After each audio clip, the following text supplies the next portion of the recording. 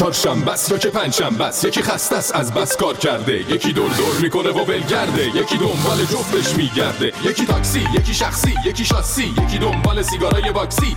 یه برنامه میخوان انرژیک باشه، دشمن ترافیک باشه. تاکسی تو تونل نیایش گیر کرده، ترافیک همه رو پیر کرده، دیر کرده، پلیسو زیر کرده که برسه به ایستگاه چهارشنبه، ایستگاه پنجشنبه، ایستگاه چهارشنبه، ایستگاه پنجشنبه.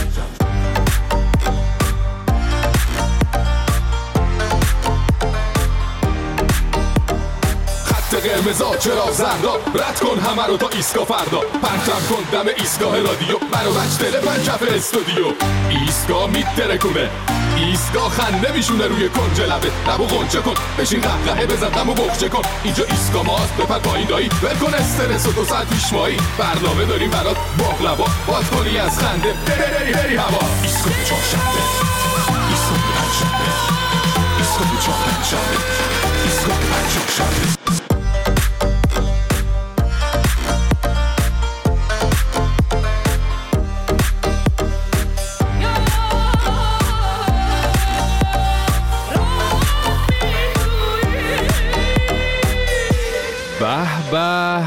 به سلام علیکم، خوش اومدید به ایستگاه فردای تابستانی. اولین روز تابستونتون بخیر. خوبین؟ خوشین؟ سلامتین؟ من فرشید منافی هستم و از این لحظه تا ساعت 9 شب همراه شماییم با ایستگاه فردا از رادیو فردا. تو این فصل سال تو مملکت ما خیلیا از شدت گرما تب میکنن، ولی من شخصا وقتی میشنوم میگن تو ایران قیمت یه دونه تن ماهی شده 100,000 تومان، آب روغن قاطی میکنم خداییش. بابا یه زمانی مردم دیگه هیچی نبود 2 تا تن ماهی باز میکردن میخوردن دیگه، الان تن ماهی هم شده غذای اغنیا. یعنی ماشاءالله به این تورم. واقعا آخرین تورمی هم که عزیزان اعلام کردن حدود 70%. یعنی مسئولین خدوم و زحمتکشمون یه یا علی دیگه بگن رسیدیم به 100% و اونم رد کردیم به حول و قوه غیر الهی. میدونید که وقتی تورم به 100% یا بالاتر از اون میرسه چجوری میشه؟ که الان میگم براتون. الان مثلا تو آرژانتین تورم بالای 100% و مردم خب دیگه زورشون به خریدای درشت و مهم که اصلا نمیرسه، اون که هیچی. بنابراین چیکار میکنن؟ میرن دم در رستورانا صف میکشن تا برن پولشون رو حداقل خرج غذا خوردن بکنن. میدونی چرا؟ چون میدونن فردا دوباره ارزش پولی که الان دستشونه رفته پایینتر و با اون پول همون یه بشقاب غذا رو هم نمیتونن بخورن. این است افق آینده مملکتی که زیر نظر مقام له رهبری و کارگزارانش داره اداره میشه. واقعا اگه مترسک گذاشته بودن 4-5 دهه کشور به این ثروتمندی رو اداره کرده بود، وضعمون بهتر از این بود. به خدا بهتر از این بود. چون مثلا آرژانتین که حالا وضعش اونه، فرقش با ما اینه که مفتی که نداره، حالا چیز مسخال از صادراتش فرآوردهای نفتیه.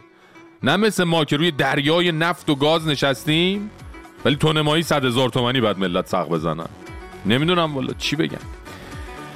بریم ببینیم که دیگه تو این هفته گذشته چه خبرایی بوده و چه اتفاقاتی افتاده که با هم به اتفاق یه نمک فلفلی روش بزنیم و قابل هضمش کنیم و بدیم بره پایین. برو بریم.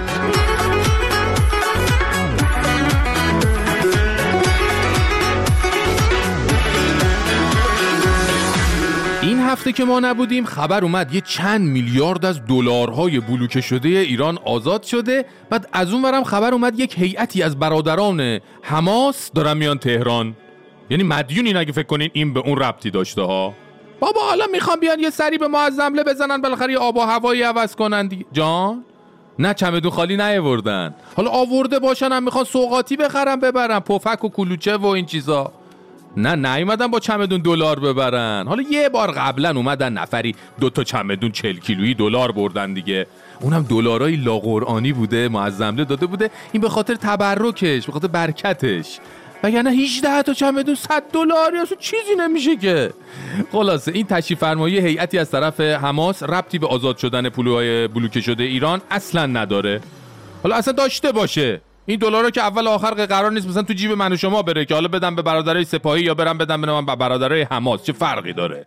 اینه که بخیل نباشین، تو کار بزرگتر هم دخالت نکنین، یه مقدار صبر کنین، یارانه شما هم واریز میشه. جان چرا به شما با قطره چکون ریال میدم، به حماس با چمدون دلار؟ ببین شما معلومه از این سوالات منظوری داری دیگه، معاندی؟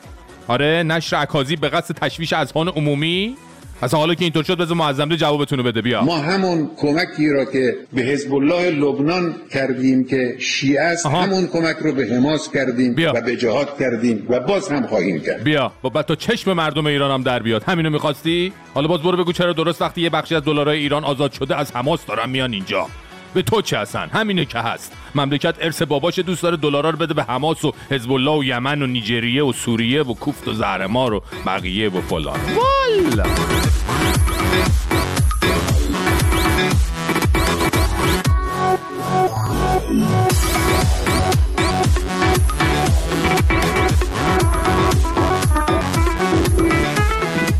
ما که نبودیم این چند روز فرمانده پلیس استان مازندران سردار مفخمی که تازه به این سمت منصوب شدن اومدن گربه رو دم حجله بکشن که حساب کار دست همه بیاد. ایشون در بازدید از نیروها و دستاوردهای پلیس مقتدر استان مازندران خطاب به یه حالا جناب سروانی بود، نمیدونم چی بود، یه سری توصیه‌های پلیسی کردن درباره برخورد با متهمان هنجار شکن. گوش بدین اینا. تو این استان، تو این شهرستان‌های ما خدای نکرده ناهنجاری بکنه به حکم قانون گردنشو بشکنید. پاسخش هم با من. عجبا، میگه گردن ناهنجارا رو بشکنین، جوابش با من.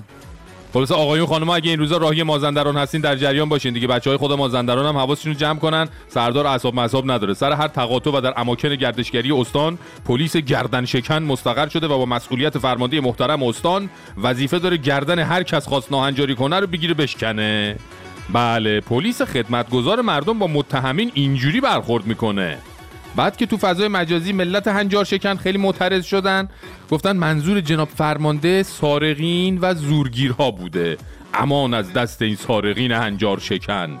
مطالعه فکر می‌کردیم اینا فقط به پیدا بودن موی زنا و پوشششون و موزیک و رقص و عشق و حال و فلان و اینا میگن هنجار شکنی. تو نگو سرقت هم هنجار شکنیه. به هر حال واژه‌ها معانی وسیعی دارن دیگه. خلاصه میرین شمال حواستون رو جمع کنین. یهو دیدی رفتی دم ساحل داری از آفتاب و دریا لذت میبری، یکی اومد به حکم قانون با مسئولیت سردار مفخمی گردن تو بشکنه. تا بیای ثابت کنی نوع ناهنجاری چیه دیگه گردن شکسته رفته. چون میدونی که اول میشکنن بعد توضیح میدن اینا معمولاً.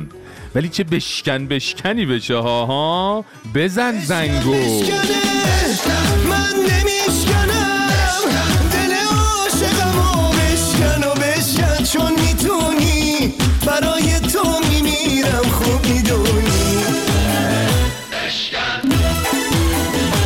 ما که نبودیم محمد آقا مایلی کهن که این روزا ترکیب تیمشو هجومی چیده حسابی و چپ و راست داره به نقاط حساس ورزش و حتی خود نظام ضربه میزنه، یه مصاحبه دیگه کرد و دل حضار رو برد به شورای نگهبان و از اونجا شیلنگو گرفت به سمت حاج آقای جنتی دبیر این شورا. ما الان رئیس شورای نگهبانمون چه شخصیتی هستن؟ کی هستن؟ آقای جنتی. بله. جناب آقای جنتی هستن. بله. شخصیت حقیقی ایشون واسه من قابل احترام. حالا خالی نبود. اما آقا شما اینور نمیدونم 60 سال 65 سال میگی بازنشسته. خب ایشون تو یه مسند بسیار مهم هستن. بعد چطور اون وقت میخوایم توی این مملکت پارتی بازی نباشه؟ خب یعنی به نوعی پارتی بازیه دیگه. به خصوص بعد از انتشار یه عکس از حاجی جنتی تو مجلس سالگرد حضرت امام این حرفا دیگه خیلی جالب میشه دیگه. نمیدونم اون عکس رو دیدین یا نه، ولی بنده خدا حاجی جنتی دیگه یه جوری شده 3-4 نفر از جهات مختلف گرفته بودن چه وقت چیزیش از جایش در نره بتونه فقط 3 تا قدم برداره بشینه رو صندلیش. البته بعد از این حرفا مایلی کهن سر شیلنگو یک هم جابجا کرد، رفت سراغ سیاست‌های خارجی نظام. هرچی بلایا بود در سطح منطقه رو برای خودمون خریدیم به خاطر ارتباطات ناپسندی که خیلی جاش عوامل اصلیش خود ما بودیم، نه طرف مقابل. شما یه دفعه تا حالا دیدین که آمریکا یکی بگه مرگ بر ایران؟ نه. شنیدین؟ نه. یا پرچمون رو آتیش بزنن؟ نه والله. اصلا دیدین؟ نه والله. رئیس جمهورشون، مردمشون. اما ما به اینجا به راحتی میایم چیکار میکنیم؟ پرچم آتیش میزنیم، مرگ میگیم. خب همین میشه که الان به اینجا رسیدیم. بله، یعنی یک منویات مقام معظمشونو ببین آورده جلو، دونه دونه داره میزنه میره جلو. این حرفا هم البته کشف جدیدی نیست، ولی خب شاید با شنیدنشون از دهان امثال حاجی مایلی برای 4 تا که هنوز در خوابن خوب باشه دیگه. در ادامه ایشون رفت سراغ مرقد امام و خاندان معظمش.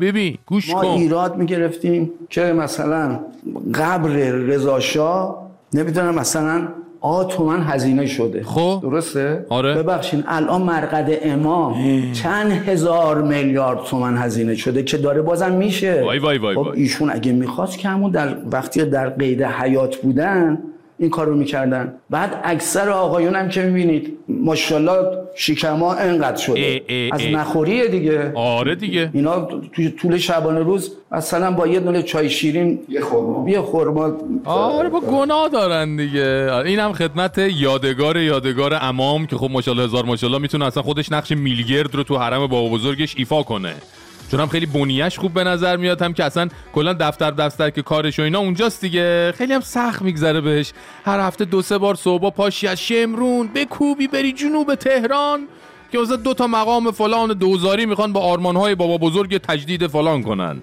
ایشون هم مثل میل پرچم اون بغل وایساده نقش دکور صحنه رو ایفا کنه. حالا جالبه که امثال مایلی کهن که سن جنتی و قطر خمینی کوچیکه رفته رو اعصابشون، همه از نیروهای خیلی تند و فلفل نمکی انقلابی بودن یه زمانی‌ها. ولی خب دیگه وضع دیگه خرابتر از اونیه که کسی بتونه حتی برای مؤمنین سابق خودش هم این بدبختی‌ها رو بزنه بره زیر فرش.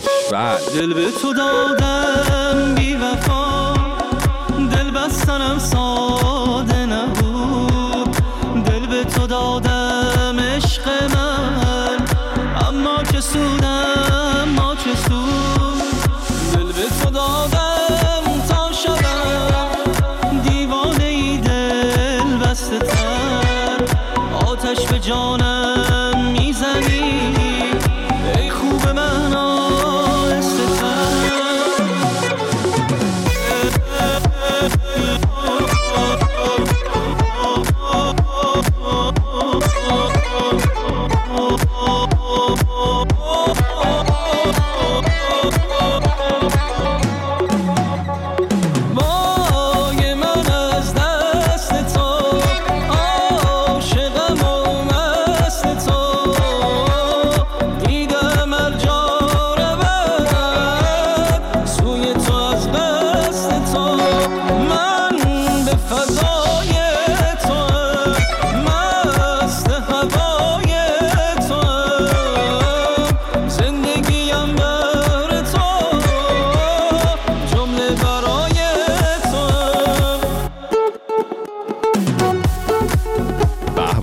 سلام ملینا خانم، حالا احوال چه خبرا؟ قربانت مرسی. خب ببین خیلی وقت سراغ محیط زیست و آب و کوه و دشت و دمن و طبیعت و جنگل و حیوانات و اینا نرفتیم دیگه، گفتم امروز بریم. آها بعد در مورد همشون میخوای بگی؟ یعنی ببین همینی که الان میگم خودش همه رو شامل میشه. خب پس بدبخت شدیم رفت دوباره. آره دقیقاً.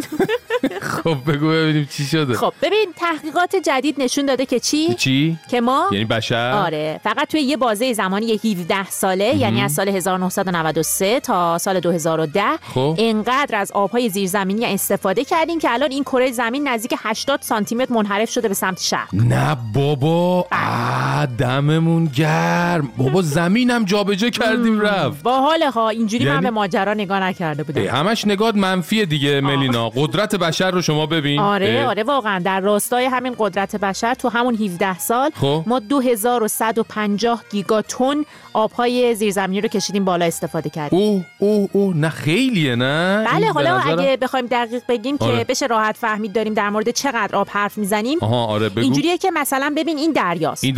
خب بعد شما 6 میلیمتر به سطح دریا اضافه کن. اضافه کردم. خب همین دیگه 2150 گیگاتن برداشت آب زیرزمینی یعنی افزایش سطح دریا به اندازه 6 میلیمتر. این الان خیلی سخت‌تر شد که چی شد؟ آره اصلا به نظر منم مهم همون 80 سانتی متر انحراف زمینه. آره اون راحت‌تر بود. بله چی بگم والا، ولی این واسه تا گفتی تا سال 2010 بوده تازه. از اون موقع به بعد چی پس؟ دیگه احتمالاً از اون موقع به بعدم یه چند سانتی به این 80 سان اضافه شده دیگه. ای بابا پس اون ضرب المثل دیگه فکر کنم داره واقعا به واقعیت میپیونده. کدوم؟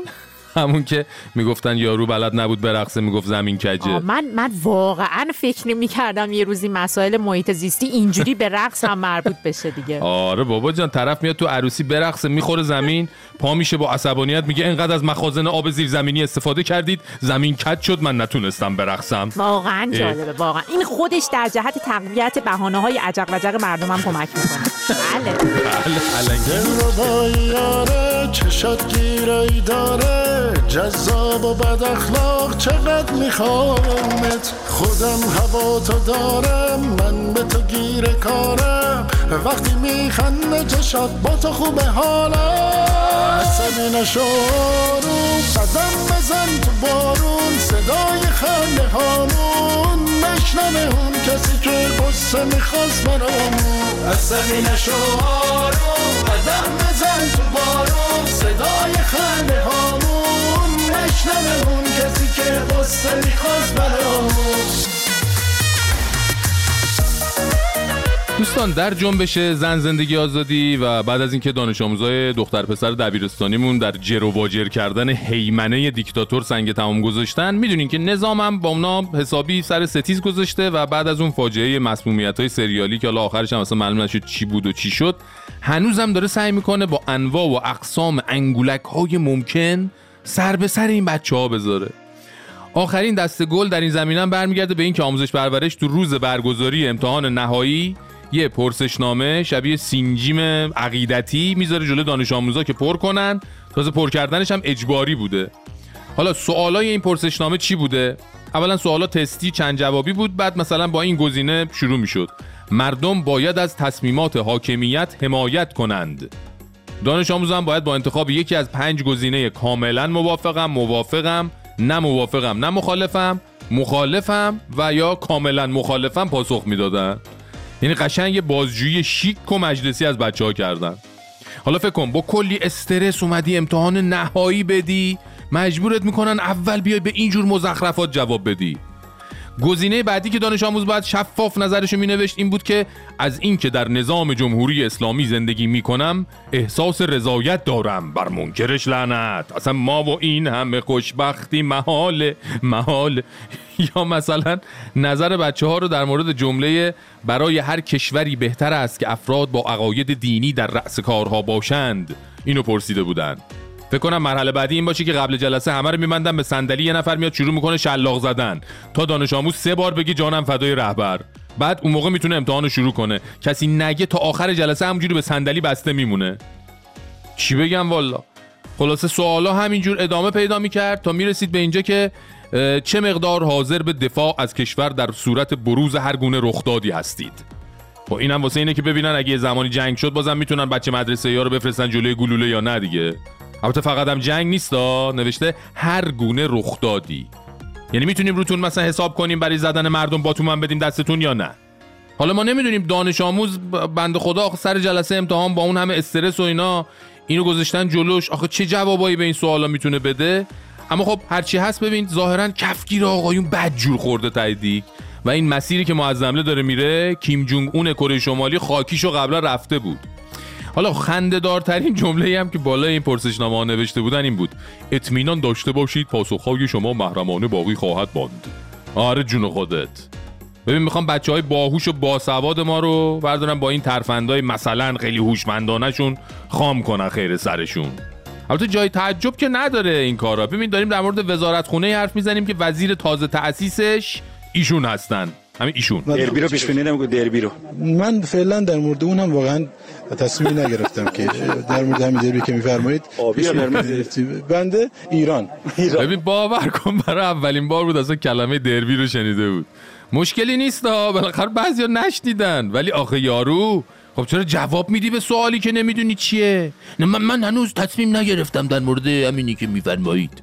یعنی اگه میپرسید در مورد روش‌های تغذیه زئوپلانکتون ها نظرتون چیه، هم میگفتی بله من خوردم خیلی خوشمزه است. خب بگو نمیدونم. آقا به خدا کسی نمیخورتت بگی نمیدونم. داریم در مورد وزیری حرف میزنیم که رفته بود تو مجلس اینجوری میگفت واسه ما: باید دانش آموزانمان را از چنگال فضای مجازی وحشی نجات دهیم.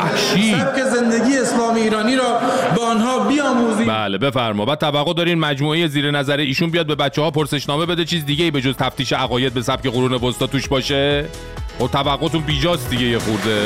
دلم فنا شد وسوسه چشمای تو، ببند چشاتو تا ببوسم لبهای تو، آتیشه نگاهت چه حسی به من داد، ببوسم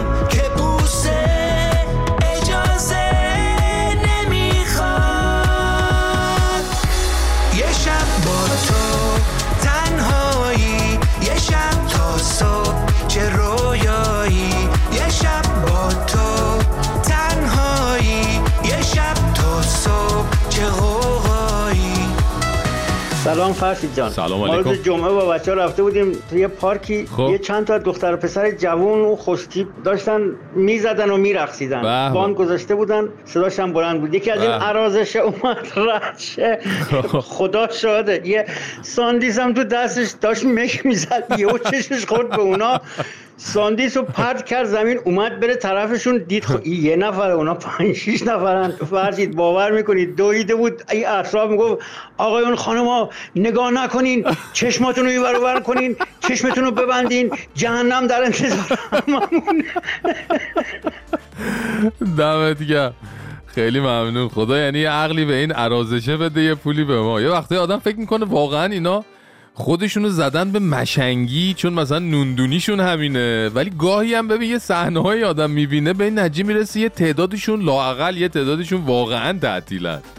مرسی، دمت گرم به خاطر این تلفن و این خاطره‌ای که گفتی.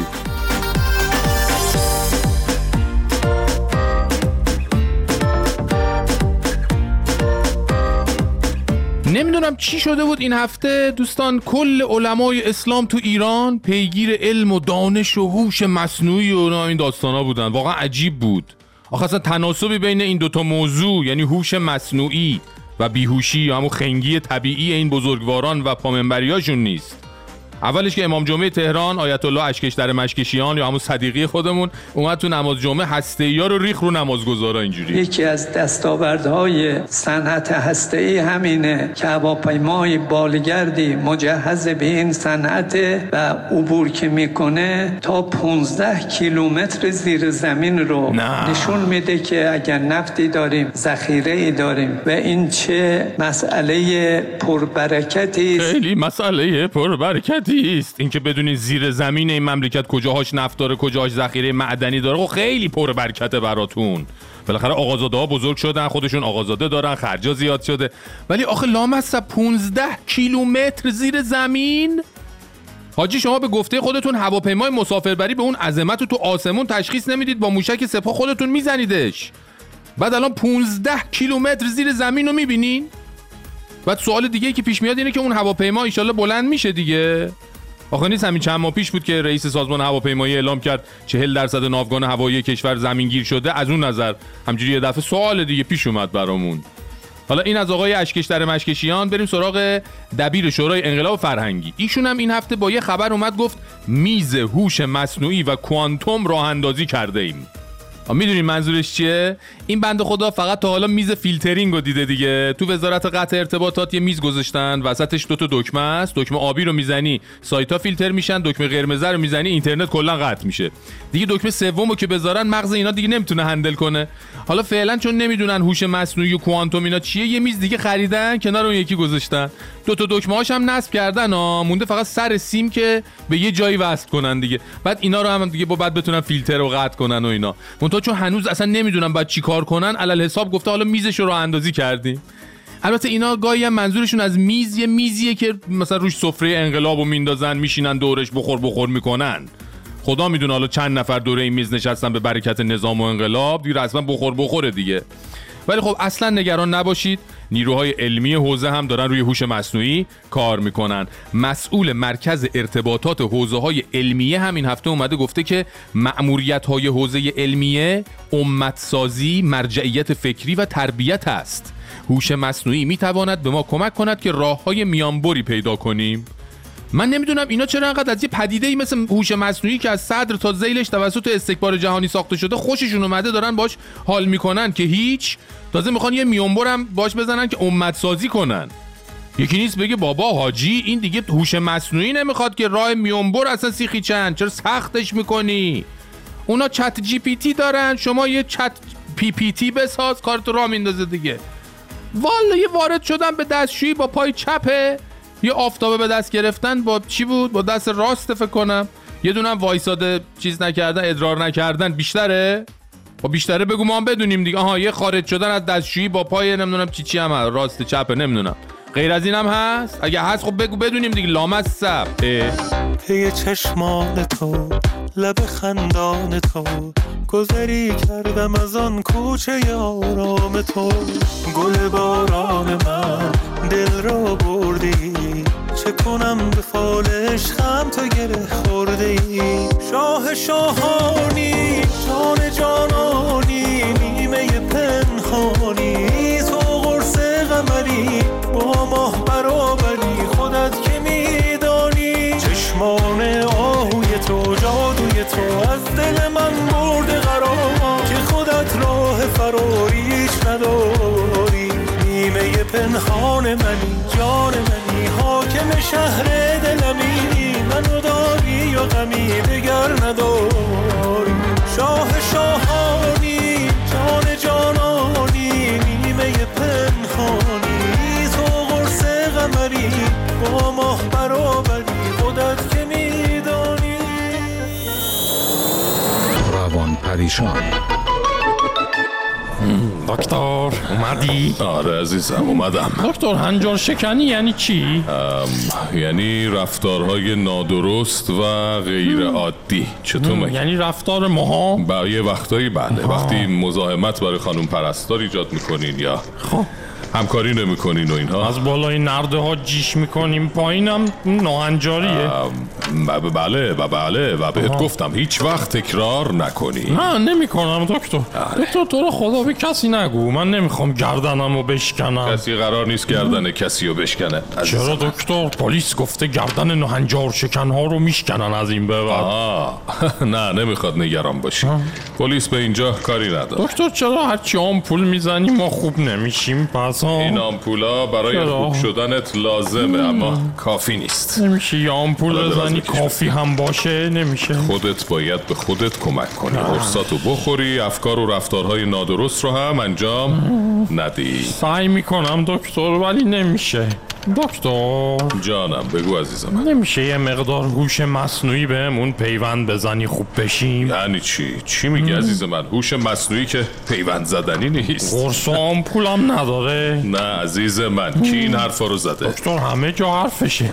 حتی آخونده هم میخوان با هوش مصنوعی بیشتر سوار مردم بشن. یعنی چی؟ این چه حرفیه؟ دراز بکش دیگه بسه. بیا بزن بیا. دکتر هوش مصنوعی پیوند نزنی به میدونی چی میشه؟ فکرتو درگیر این چیزا نکن عزیزم. پلیس به خاطر هنجار شکنی گردنمو میشکنه، اون وقت باید جای هوش مصنوعی گردن مصنوعی بهم پیوند بزن. شل کن عزیز من، قدر حرف نزن. شل کن، کسی گردن شما رو نمیشکنه. دکتر خودم شنیدم به مأمورش گفت گردن هنجار شکنا رو بشکنین، جوابش با من خیلی خوب تموم شد. این پنبه رو نگه دار. دکتر حالا هم استراحت کن عزیز من. دکتر واقعا هوش مصنوعی میتونه بر خنگی طبیعی ما غلبه کنه؟ گفتم بس دیگه، بگیر بخواب. دکتر دارم سوال میکنم ازت. نه رو دکتر قول میدم دیگه ناهنجاری نکن. بگو گردن منو کار نداشته باشن دکتر. هوا رو از من بگیر، گردنم رو نه دکتر. نفس جان ای دردم و درمان، تو که شیرین تری از جان، من دل داده مران جان. نفس جان زیباتر از آنی که بگویم که بدانی، عاشق دل خواست همانی. خیلی حرفا مونده تو دلم، کدومو دوست داری بگم؟ آخ اگه دلت پیش منه، یه تنه به جنگم با همه عالم دوست دارمت. خیلی حرفا مونده تو دلم، کدومو دوست داری بگم؟ آخ اگه دلت پیش منه، بگو به جنگم با همه عالم دوست دارمت.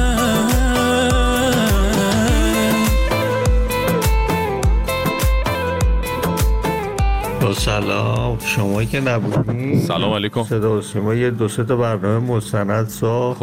بیابی و سیل و انداخت کردن کشاورزا و اون گله دارایی که میرن داماشون درختا رو میخورن و ای بابا. یه کوچولو هم والا گفت ویلا سازی هم هستش. یه برنامه دیگه ساخت گفت دانش هسته‌ای به درد کشاورزی میخوره.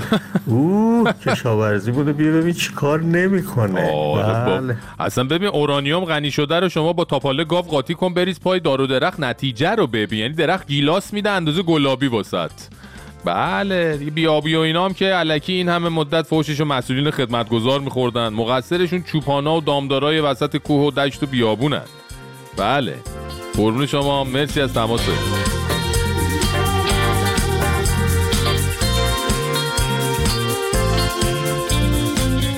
خانم آقایون، این هفته آقا جواد خیابانی از اندیشمندان بزرگ و سخنوران نامی یک بار دیگر حماسه آفرید. چجوری؟ بدون مقدمه بریم گوش کنیم دیگه. اینا گفته میشه که عربستان میخواد مشترکاً با مصر و یونان این مسابقات رو برگزار کنه. خب. یعنی چی؟ یعنی میگن که تمدن‌های قدیم. آیا ایران تمدن قدیم هست یا نیست؟ هست. پس ما هم خیلی خوبه که بریم مشارکت بکنیم، از همین حال خودمون رو مطرح بکنیم، بگم ما هم مثلا حتی میتونم بگم روم هم باشه، ایران هم باشه، آتن هم باشه، مصر، قاهره یا منفیس هم باشه، بله، صحرای عربستان هم باشه. عجب. یعنی یک جام جهانی گفتگوی تمدن‌هایی راه بندازیم، جام جهانی که همه تمدن‌ها درش هستن. آخه جواد بچه‌مون هیجانش بالاست، خیلی دوست داره حالا که عربستان میخواد میزبان جام جهانی بشه، ایران هم قاطی ماجرا کنه. لامصب صبرم نمیکنه سفارت عربستان تو ایران بازگشایی بشه. هنوز کار بتونه و رنگامیزی دیوارای سفارت عربستان که چند سال پیش نیروهای ارازش جویده بودن تموم نشده. خب صبر کن یادشون بره چجوری سفارتشون اشغال کردن، بعد از گفتگوی تمدن‌ها بگو واسه ما. و چرا آخه خاتمی‌ها رو میریزین تو جام جهانی ها؟ آخه جام جهانی گفتگوی تمدن‌ها. خب از اون ور اگه اینجوریه تمدن‌های کهن آمریکای جنوبی هم هست دیگه. آره اینکاها کشورهای آمریکای جنوبی هم باشن دیگه، چه آش رشته‌ای بشه. بعدش هم این جام جهانی گفتگوی تمدن‌هایی که میگی دقیقاً با کدوم زیر ساخت هست؟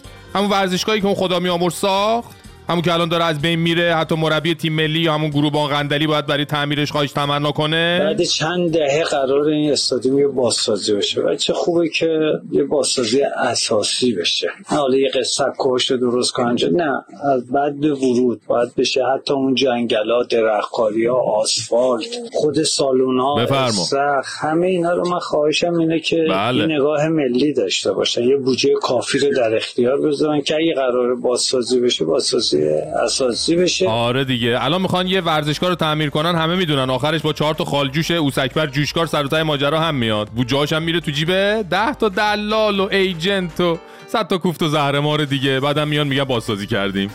بعد تو میخوای جام جهانی رو بیاری اینجا؟ بعد در جریان هستی همین هفته از کل تیم‌های ایرانی فقط 6 تاشون مجوز حرفه‌ای گرفتن. جام محلات تهران که نیست که آخه جام جهانیه ها. بعد میدونی که هنوز مجوز حضور خانم‌ها تو استادیوم‌های فوتبال داده نشده؟ مگه جام جهانی لیگ ایران سیبیل پارتی باشه فقط آقایون بتونن برن؟ اگر قرار باشه که جام جهانی 2030 یا جام جهانی 2034 با حضور عربستان و یونان و مصر برگزار بشه، واقعا جای ایران خالیه. مسئولان ورزش ایران، وزیر ورزش ایران، حتی رده‌های بالاتر مدیریت سیاسی ایران بیاین به این فکر بکنید که 5 سال بعد، 10 سال بعد، 15 سال بعد که قرار این جام جهانی 2030 یا 2034 برگزار بشه، ایران هم جزئی از برگزار کننده‌های این جام جهانی ها. جواد جان گوش کن، ببین ایران آره حقش از نظر تمدنی جزو میزبان‌های چون این جام جهانی باشه، ولی جمهوری اسلامی نه. چون جمهوری اسلامی معتقد مبدأ تاریخ سال 57، اون ایران باستانی معتبر رو اصلا جمهوری اسلامی خودش هم به رسمیت نمیشناسه. تو چی میگی تو؟ بعدم گفتی مدیران سیاسی. ببین این مدیران سیاسی نظام بعد مشکلات سیاسی رو چی کار کنن؟ الان فرض کن اون سال مثلا اسرائیل بیاد تو جام جهانی، تکلیف چیه؟ اعلام میکنین اسرائیل شامل گفتگوی تمدن‌ها نیست، نیاد. و همین الان هر دوره شما دست به دعا میشید اسرائیل یه وقت از اروپا صعود نکنه، نه جام جهانی یه بار بهتون بخوره درد سر شه. حالا اسرائیل چی؟ بقیه تیم‌ها با چه اطمینانی بیان؟ اونجا یه سردار دکتر میرقائد هست، این چی نشسته تو کمینه که خارجی ببینه بندازه تو گونی ببره زندان کنه بعد پول بگیره آزاد کنه. بعد میخوای اون همه ورزشکار و اون همه تماشاچی اینو بیان ایران؟ ببین حرفات قشنگه ها جواد، خوبم هستا، فقط اون مشکل اصلی که هست، آره همون مشکل اصلیه دیگه، اون حل بشه همه اینا شدنیه. تو هم دیگه این نشی از این اردای ناشتا نده واسه ما که بعد فکر کنی واو من چقدر خلاقم این چیزا به ذهنم رسید. نه داداش، مشکل اونجاییه که تو و امثال تو نمیخواین ببینینش، همون نظامتون، همون نظام اسلامیتون، همون مدیران سیاسی نظامتون، یکشون از سر تا ته، از بالا به پایین، از چپ به راست و بالعکس. دیگه از این دقیق‌تر آدرس بدن؟ آتیش باره چجوری دل ما رو به آتیش میکشی تو، باد از پس میزنی اما با پا پیش میکشی تو. کیو دارم باهاش بگم بخندم، بیا دورت بگردم، چه حالی میده باد آخر شب برنامه کردن. بیا پیش ما یه دقیقه تو، سلامتی تو، فیس تو، شما اصلی بقیه فکر تو. بیا پیش ما یه دقیقه تو، بگم حرف دلم اوکی به تو، اگه نشی مال خودم حیف تو. و اما بریم سراغ ایستگاه ورزش با سعید پیرمحمویی. وای چه فوتبالی شده، تمام تن من داره میلرزه. مگه میشه فوتبال اینقدر قشنگ باشه؟ با اختلاف 10 امتیاز موفق میشه حریف خودشو در فینال شکست بده. 3 ثانیه، 2 ثانیه، 1 ثانیه، تمام.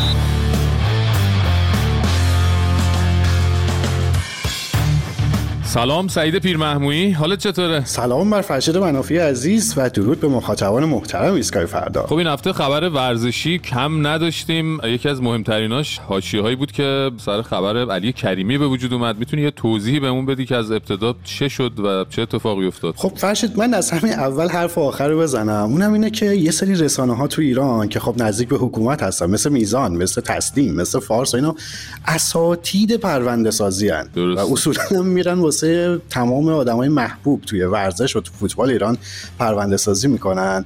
خب ماجرا از این قرار بوده که خبرگزاری میزان که وابسته به قوه قضاییه هستش فرشید یه خبری رو منتشر میکنه در مورد فردی به نام لیلی کریمی که اون رو خواهر علی کریمی معرفی میکنه و میگه آقا این آدم از 17 ماه پیش زندانی شده. حالا چرا زندانی شده؟ چون از اسم علی کریمی اومده سوء استفاده کرده، یه سری کلاهبرداری انجام داده. حالا کلاهبرداری در چه حوزه‌ای بوده؟ مثلا من خواهر علی کریمی هم حالا واقعا خواهر علی کریمی بوده یا نبوده یا نمیدونیم؟ ما تا اینجا نمیدونیم، چون خود علی کریمی هم به یه شکل جالبی واکنششون میده. اولا علی کریمی میگه که آقا من خودم همیشه در مورد فساد ساکت نموندم، راستم میگه. همیشه گیر میداد به استاد تاج و اینا که آقا چه خبر تو این فدراسیون، و گفته مبارزه با فساد همیشه سرلوحه زندگی من بوده و گفته هر کسی حتی اگر از خانواده نزدیک و درجه یک منم هستش فسادی انجام داده، کلاهبرداری کرده، باید بگیرینش، مجازاتش بکنید و به سزای اعمالش هم برسه. درست. اما فرشید میگن هر کسی در موردش فارس و تسلیم و اینا بخواد صحبت بکنن بیشتر محبوب تر میشه، مردم حرفشون رو باور نمیکنن. واکنش مردم توی شبکه‌های اجتماعی خیلی جالب بوده. اومدن گفتن که خب اگه جمهوری اسلامی همچین نکته‌ای رو از علی کریمی داشته، چرا 17 ماه بوده که سکوت کرده؟ دقیقاً. خب قطعا میتونه زودتر اینها رو منتشر بکنه. و توی فضای مجازی یکی اومده نوشته اصلا خوب کاری کرد، این همه شما میدوزین، یکم همین بخور. خلاصه در این زمینه پرونده سازی هم موفق نشدم. ولی ببین دیگه چقدر آشوره فرشید که استاد مایلی کهن که الان یه چند دفعه پشت سر هم مشتری ایستگاه ورزشه صداش در اومده. اصلا بابا مایلی کهن که خیلی با توپ پر وارد شده، همه رو هم داره میزنه. اتفاقا یه بخشی راجع به آقای جنتی و راجع به نمیدونم کلا رو نظام و کلا زیر رو کرد. راجع به علی کریمی هم صحبت کرده بود. بله در مورد علی کریمی هم صحبت کرده. اگه موافقی بشنویم. بریم بشنویم. بابا مشکل علی کریمی چیه؟ آقای کریمی یکی از نخبه ترین بازیکنان تاریخ فوتبال ماست. آقای کریمی مگه 2 سال پیش به عنوان کاندیدای رئیس فدراسیون مهر تایید نزدن که ایشون کاندید شد؟ وقتی مهر میزنن یعنی چی؟ از کانال‌های مختلفی ایشون عبور کرده. ما چیکار کردیم با این آدم که ظرف 2 سال 180 درجه فرق کنه؟ علی کریمی که من میشناسم یک انسان خوشقلب، مهربون، دوست داشتنی، عاشق کشورشه. یعنی ایشون انقدر حرفش بد بوده که بیاد اینجا به رفض اعدام شه. بله دمش گرم واقعا آقای مایلی کهن. حالا درسته با اون پیشینه‌ای که اون دفعه هم صحبت کردیم آدم خیلی حرفاش رو جدی نمیگیره، ولی واقعا خب این حرفای راست و حسینی و به هر حال حرفایی بود که حرف دل خیلی است دیگه خداییش باید حرف راست و درست رو قبول کرد دیگه. دمت گرم آقای مایلی کهن. آره واقعا. آره خب آقای مایلی کهن بازم حرفای دیگه‌ای هم زده یا نه؟ آقای مایلی کهن که 50 دقیقه حرف زده، همه رو ترکونده. حالا یکی دیگه از چیزایی که توی ایستگاه ورزش به نظرم خوبه، در مورد کریستیانو رونالدو صحبت کرده. اینم بشنویم ببینیم چی گفته. چقدر مثلا به رونالدو داد؟ 250 میلیون. شما ببینید چقدر در قبل اون در میاره. بعد یه تبلیغ بزرگه برای کشورش، همه اونا به جاش. شما وضعیت مردمشون رو نگاه کنید، شرایط مردمشون خیلی متفاوت شده. اونایی که ما بهشون 1001 انگ میزدیم و مسخرهشون میکردیم، حالا ما چی؟ ما هنوز تو باد 1400 سال پیش خوابیدیم، 2000 سال پیش خوابیدیم. دنیا در حال حرکته. باریکلا بابا، باریکلا آقا مایل کهن. اصلا دیگه کلن خیلی تیم هجومی و فکر کنم کلن نمیدونم داره میره جلو، کسی هم جلودارش نیست. دفاع هافک نذاشته، همه رو برده تو حمله. خب بریم از استقلال برامون بگو. اون هم این چند وقت حواشی کم نداشت. تو هر چیزی بگی تو ورزش تو این فوتبال ایران شنیده بودیم، چیزای عجیب غریب، ولی دیگه عفو رهبری نشده بودیم برای اینکه اجازه بده یه نفر بیا سرمربی یه تیمی بشه. یعنی چی؟ یعنی نکونام عفو رهبری خورده؟ بله. حالا چی کارم کرده ما شنیدیم، ولی خب اصلا دیگه تو ورزش نداشتیم. ببین هفته پیش گفتن آقا جواد نکونام به خاطر ماجراهایی که مثلا وقتی سرمربی فولاد خوزستان بود وریا غفوری رو جذب کرد، یا مثلا بعضی وقتا از اعتراضات سراسری اومد حمایت کرد، و از همه مهمتر گفتن آقا توی اینستاگرامت تو یه عکس داری با علی کریمی و اصلا به خاطر همین اصلا الان دیگه اوضاع خرابه دیگه، تو اصلا ممنوع الکار. ای بابا. خلاصه این ور اون ور واسه دید خبرگزاری فارس اومد یه خبری منتشر کرد، گفت آقای نکونام ابراز ندامت و پشیمانی کرده، رفته علی کریمی رو آنفالو کرده، عکسش هم دیلیت کرده، نامه‌هاش هم پاره کرده، عفو رهبری هم خورده. با عفو رهبری آقای جواد خان نکونام تونست بشه سرمربی استقلال. خیلی خوب، مبارک استقلالیا باشه و آقای نکونام. بسیار خوب، ممنونم ازت سعید پیرمحمودی عزیز. باهات خداحافظی میکنیم تا هفته آینده. واسه خودم هم عجیبه چی شد عاشق شدم، رفتی توی قلبم همه شوکه شدن. واسه خودم هم عجیبه چرا عاشق شدم، چی شد اینجوری شد رفتی تو دلم. آخه همه میدونن یه دندم، ولی واسه تو که من میخندم، کسی به چشم نمیاد شرمندم. عاشقونه بیا بگیر دوتا دستامو تو بی بهونه، بیا بخون از چشام حرفا خوش رنگ چشات، میمیرم برات دلبری نکن آخ من به فدات. عاشقونه بیا بگیر دوتا دستامو تو بی بهونه، بیا بخون از چشام حرفا خوش رنگ چشات، میمیرم برات دلبری نکن آخ من به فدات.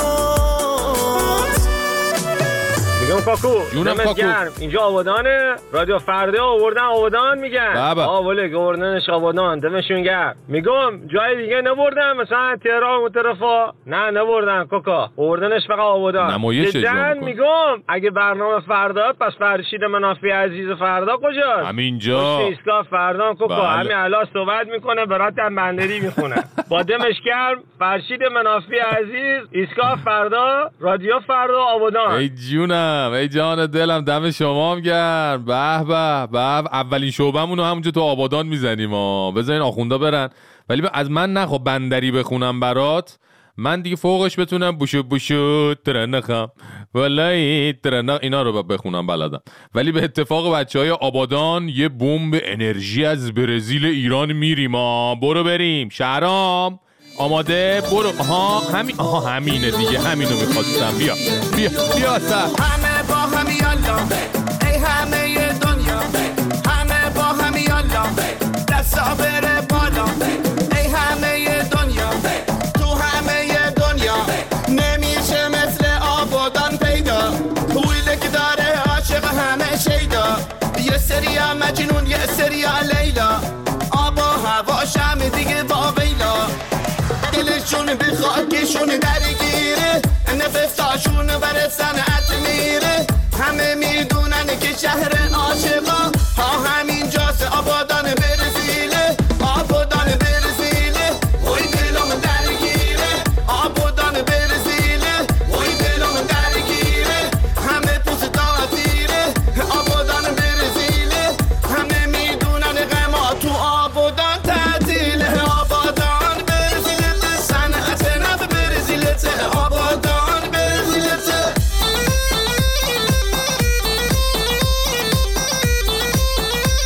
دوستان هفته پیشم اشاره کردیم یکی از اتفاقای پرسوژه‌ای که افتاد این بود که مشبران و خانواده و هیئت همراه بعد از اینکه دیدن رئیس جمهور محبوب نظام هر جای درست حسابی دنیا که بره کتبسته به عنوان آمر اعدام میگیرن بازداشتش میکنن، گفتن چیکار کنیم دلمون نپوسه از بی سفری. اینه که رفتن 4 تا کشور متروکه آمریکای جنوبی مثل ونزوئلا و نیکاراگوئه و کوبا و اینا رو رزرو کردن و رئیس جمهور کم سواد نظام و حاج خانم علم الهدی بانوی اول نظام رو هم زدن تنگ هیئت همچی توپل مپل و خلاصه عزیزان همه رفتن تور اونور کره زمین.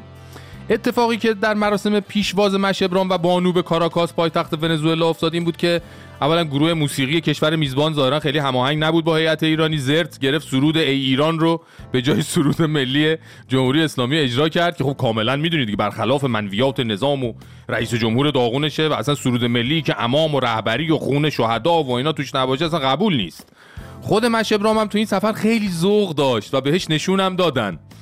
بله نشون دادن بهش دیگه، نشون ملی ونزوئلا رو بهش دادن. بعدم خانم دکتر علم الهدی هوس توجه رسانه‌ای کرد وارد میدان شد. بعد که عکسای چادر چاقچوریش با زن بی‌حجاب مادورو حسابی سر و صدا کرد، تازه به این میزان بسنده هم نکرد، رفت توی مصاحبه تلویزیونی یه حرفایی زد که پس کله آدم ورم میکنه با شنیدنشون واقعا. سن سال آمریکا mientras que los Estados Unidos de Norteamérica su edad no llega a la edad de los árboles de mi universidad. سن درختای اون بیشتر از سن آمریکاست. فهمیدین؟ میگه سن درختای دانشگاهی که من در ایران در آن تدریس میکنم بیشتر از سن آمریکاست. بعد از این حرفا بود که مشخص شد خب طبیعتاً آدمای باسواد میتونن برن تحقیق کنن و بعد که تحقیق کردن دیدن مثلا دانشگاه هاروارد آمریکا سنش از دانشگاه شهید بهشتی که متاسفانه همچین تحفه‌ای رو به عنوان استاد در خودش داره 320 سال عمرش بیشتره. حالا البته تعجب نمی‌کنیم این حرفا رو کسی بزنه که در مکتب بابا احمدش بزرگ شده، همسرش هم به دنب خر میگه آنتن. ولی این حرفا رو دیگه واقعا هیچکی انتظار نداشت تو همین مصاحبه به زبون بیاره که بیاد بگه درس خواندن و کار کردن زنان همانند مردان خشونت است. و در ادامه هم بگه ما می‌خواهیم زنان به زن بودن خود ادامه دهند. چرا باید مثل مردان باشیم، مثل مردها درس بخوانیم و کار کنیم؟ ای خدا، اصلا یعنی مگه میشه؟ البته صداقتش مثال زدنیه ها. خوب بود که اومد خودش رو خالی کرد ریخ پایین، یعنی اصلا چون یه مشکل حزب الله یا اینه که خیلی هاشون یبوست مغزی دارن، یه چیزای اون ته عقیدهشون هست پس پاراجور گیر کرده تو مغزشون ولی روشون نمیشه راست و حسینی بیان بگنش. ولی با توجه به اینکه کلا میانگین آیکیو در خاندان‌های رییسی و علم الهدی در حد بادمجون تخمی هم نیست، اینه که یهو جمیله‌شون میاد این چیزا رو میکنه میگه. خب معلومه درس خوندن زن خشونت از نگاه اینا. خب در دنیای ایدئال اینا زن باید یا حامله باشه یا در شرف حامله شدن. اینه که دیگه وقتی نمیمونه اصلا چون این زنی بخواد بیاد درس بخونه، پیشرفت شغلی بکنه و این حرفا. حالا یه آقازاده‌ای مثل ایشون هم به هر حال جزو خواص با بصیرت احتمالاً به حساب میاد، تونسته بره نمیدونم حالا چه جوری این دکترا بگیره، ولی برای باقی رعایا دیگه تکلیف توسط ایشون مشخص شد. اصلا از این به بعد فکر کنم اگه یه زنی مثلا بره دادگاه از خشونت خانگی شوهرش شکایت کنه دیگه قبول نمیکنن، که میگن که نه اگه شوهرت وادارت کرده درس بخونی یا مثلا پیشرفت کنی یا کار کنی و اینا اون میشه خشونت. و اگر نه دیگه 4 تا مشت و لگد و اینا که خوشبختانه لزوما هم مشکلی برای بارداری شما به وجود نمیاره که خشونت نیست خواهر من. اینه که یکی از دستاوردهای این سفر دوره همی به اونور زمین این بود که ما مصادیق خشونت خانگی رو از زبون بانوی اول نظام شنیدیم و این سفر هم بعد از 5 روز گشتن تو کشورهایی که به شدت در جهت جلوگیری از مرگ ناشی از گرسنگی مردمشون مشکل دارن به پایان رسید. احتمالاً مشبران با رفتن به چنین کشورهایی و دیدن وضع داغونشون خیلی به پیشرفته بودن ایران امیدوار میشه، میدونی؟ مثل چیز میمونه دیگه، مثل این بازی‌های تدارکاتی تیم ملی فوتبالمون هست که میرن با تیمای در حد محلات داخل کشور بازی میکنن و از گلای زیادی هم که میزنن خیلی خوشحال و مسرورن، انرژی الکی میگیرن. اینم تو همین مایه ها بود خلاصه. وقتی دروغ میگفتی با خنده رد میکردم، 100 بار منو پیچوندی که با تو بد میکردم، خیانت ها تو دیدم به روش چشامو بستم، حتی بازی میدادی حرفی بهت نگفتم، شاید خیال میکردی از روی سادگیمه، ولی بخشیدن و من بیشتر از این حالیمه.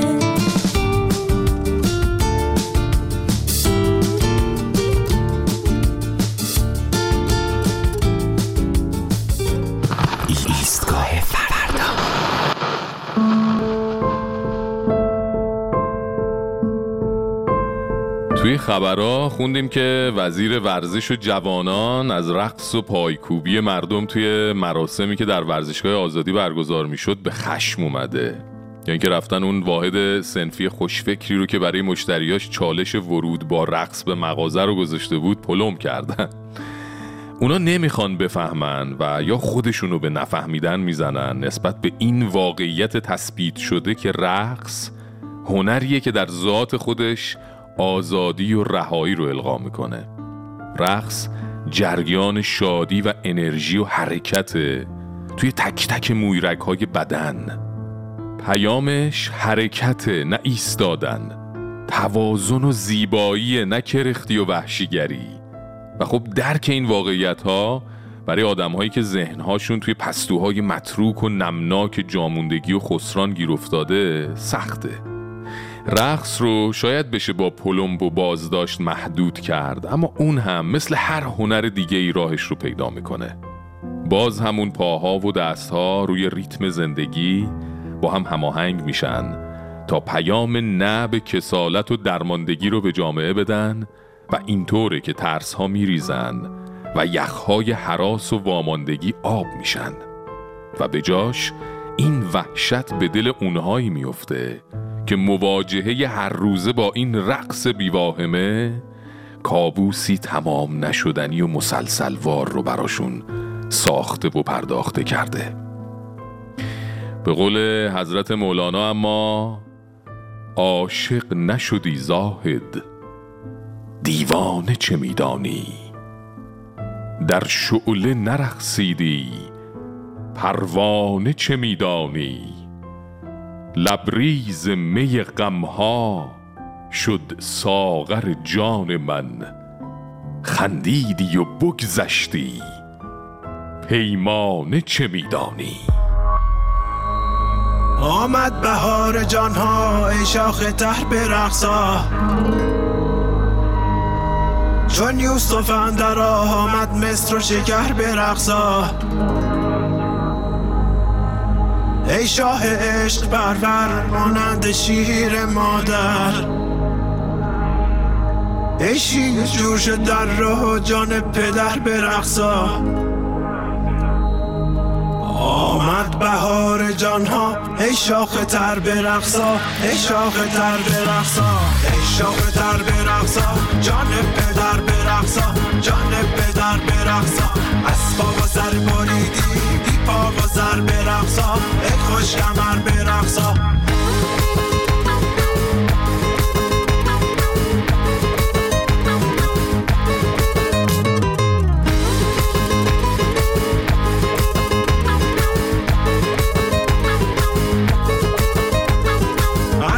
تاجداران در چرخ او چو باران، آنجا قباچه باشد ای خوش کمر برقصا.